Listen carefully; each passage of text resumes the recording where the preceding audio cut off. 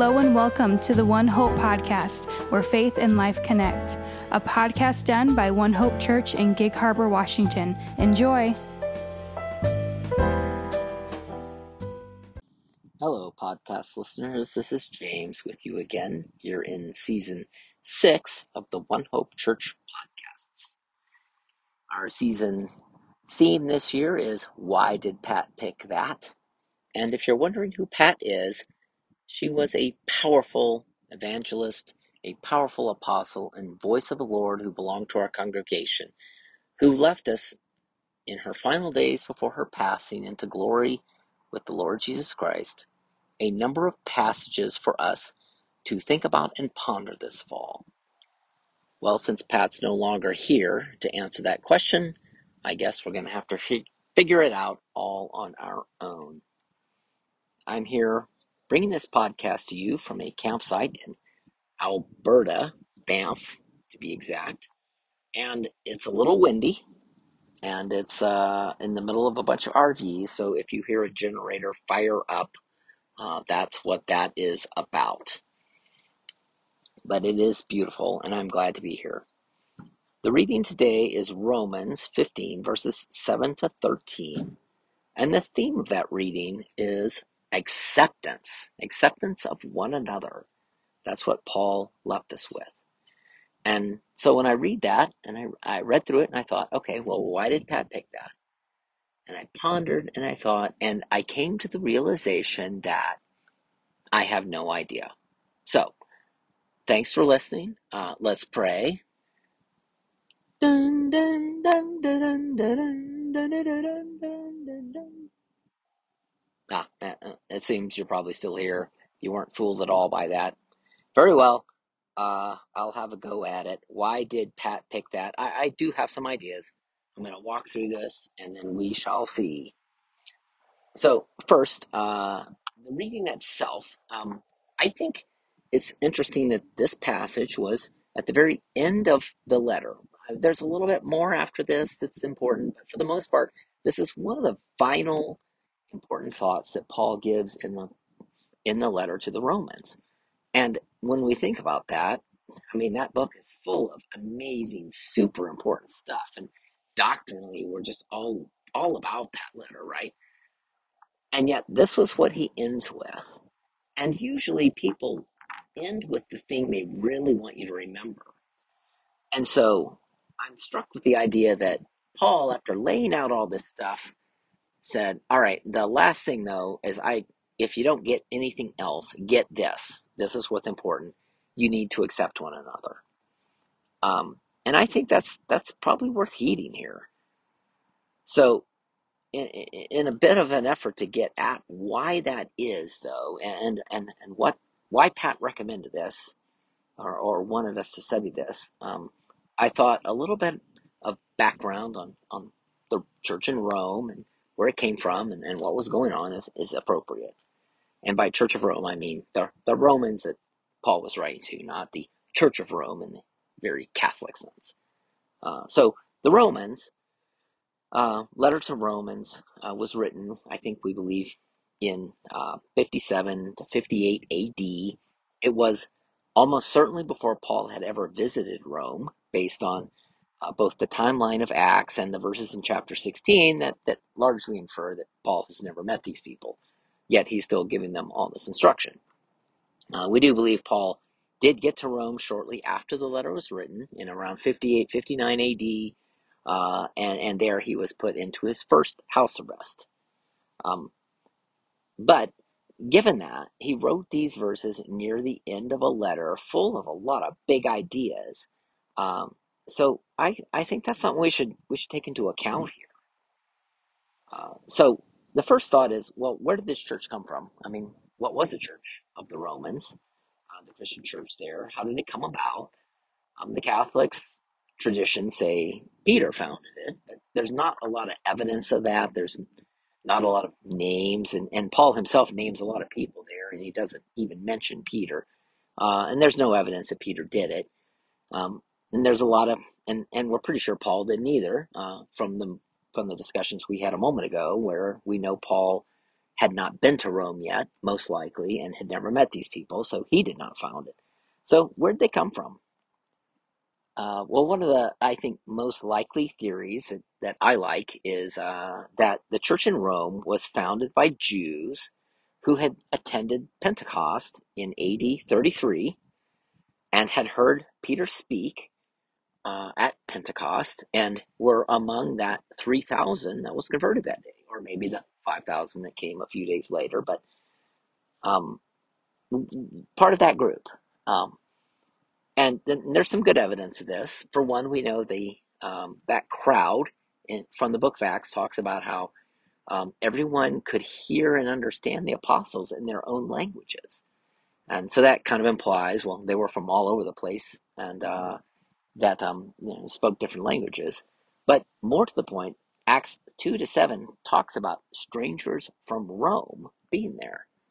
So I kind of like this thought that these were Jews from Rome who had come to Jerusalem for the Feast of Pentecost, and they heard Peter speak, and they were convicted and convinced by his message, and so they went back to Rome, and they planted their Christian church there. And of course, Rome being a largely non-Jew city, they probably found most of their believers among the Gentiles.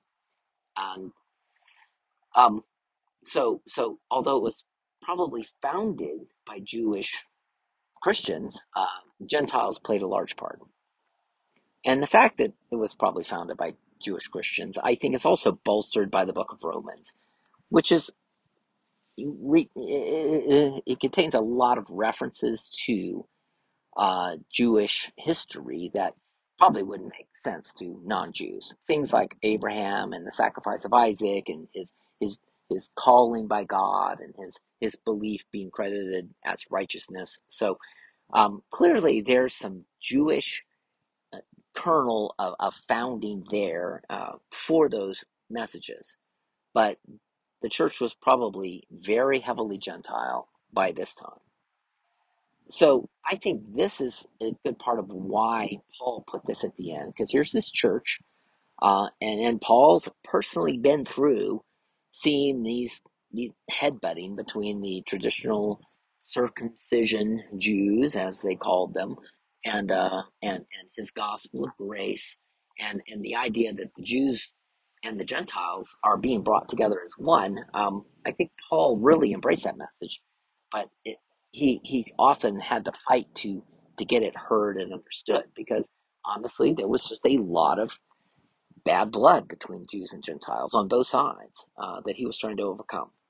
So I think that's one reason why he put this at the end. And he does two things here that are pretty cool and pretty interesting. First is he puts forth no less than 5 quotes out of the Old Testament about how this promise is going to bless the Gentiles. All of those passages point to that. So there's a reminder to the Jews, hey, this isn't a new idea. God has been wanting to save the Gentiles too for all this time. But at the same time, he also makes a statement about Jesus coming to be a servant to the Jews, which, I think when I first read it, I thought, well, he's just come to save the Jews, right? That's what Matthew says. But I did a little digging and looked up some stuff on the internet, as we often do, and found that this more accurate way to translate that is as a minister of the circumcision. And that more to the point that Jesus was coming as a servant to the Jews, not to serve them to save them, because there's other passages about Jesus coming to save. That this servant to the Jews was really more about honoring the Jewish law, even though he didn't have to. For one, Jesus, allowed himself to be circumcised, right? He's the incarnate Word of God, and he submitted to that. He allowed himself to be baptized by John the Baptizer, even though they have a little kind of back and forth about, well, Jesus doesn't really need this. And Jesus is like, yes, I know, but this is to satisfy all things appropriately. Jesus talked about no food that you take in can make you unclean, but only what is in your heart. Yet Jews, yet Jesus seemed to clearly follow Jewish custom in diet. And then lastly, there's his death. It's a very Jewish law death where Jesus dies as a sacrifice, similar to, or really as a fulfillment of the book of Leviticus, chapter 16, Day of Atonement, where the priest would take two goats and cast lots, and one would be sacrificed for the Lord, and one would be the priest would place his hands on it and put all the sins of the people on that goat, and then they would drive it out into the wilderness. And Jesus' sacrifice is really both of those in one. He died for our sins, he was sacrificed, and yet all of our sins were also put upon him, and he was literally driven, quote, into the wilderness, into the darkness, away from everything, to bear all those sins on his own. So where does this leave us? I think the important point is to remember Jesus was a servant to the Jews for their sake, and also a promise to the Gentiles who had no other promise. Paul was a Jew, he was a Roman citizen, and he was also the apostle most concerned for the Gentiles. So if anyone knew more about all three of these issues and how they come together and connect, it was him. And here is his most, or his last and presumably most important point of instruction to the Romans: to accept one another. Whether you get all the other stuff, he says, almost implying, whether you get all that or not, the most important thing is accept one another. You are now one. And that was clearly so important to him. And we love to focus on all the doctrinal food fights and things like that, because those are fun. But we should consider that the most important thing to Paul was the church was unified. And I think now we know why Pat picked it. Because if there's any person I know who was more about acceptance of every person, every culture into Christ's grace, it was Pat. It was her whole life. She was an evangelist and an apostle to the four corners of the earth. And I think she gave us these verses at this point in time, knowing we're going to study Romans, and she wanted to make sure up front we got the most important point of them all. So Paul begged us to accept one another as the ones that Christ came to save, and Pat did too. I think we should probably listen. Let's pray. Lord, thank you for this book. Thank you for the message of Paul. Thank you for the wisdom of Pat Lelvis, a great leader, a great light in our church. I pray that we would heed this message, that we would be able to live it out as you intend us to. Bless our podcast, Lord, and bless this season as we study this great book from end to end, from doctrine to, even if you don't get it, accept one another. And that you would lift us all up by that. In Jesus' name, amen. Bless you all, podcast listeners, and have a great week. We'll see you soon.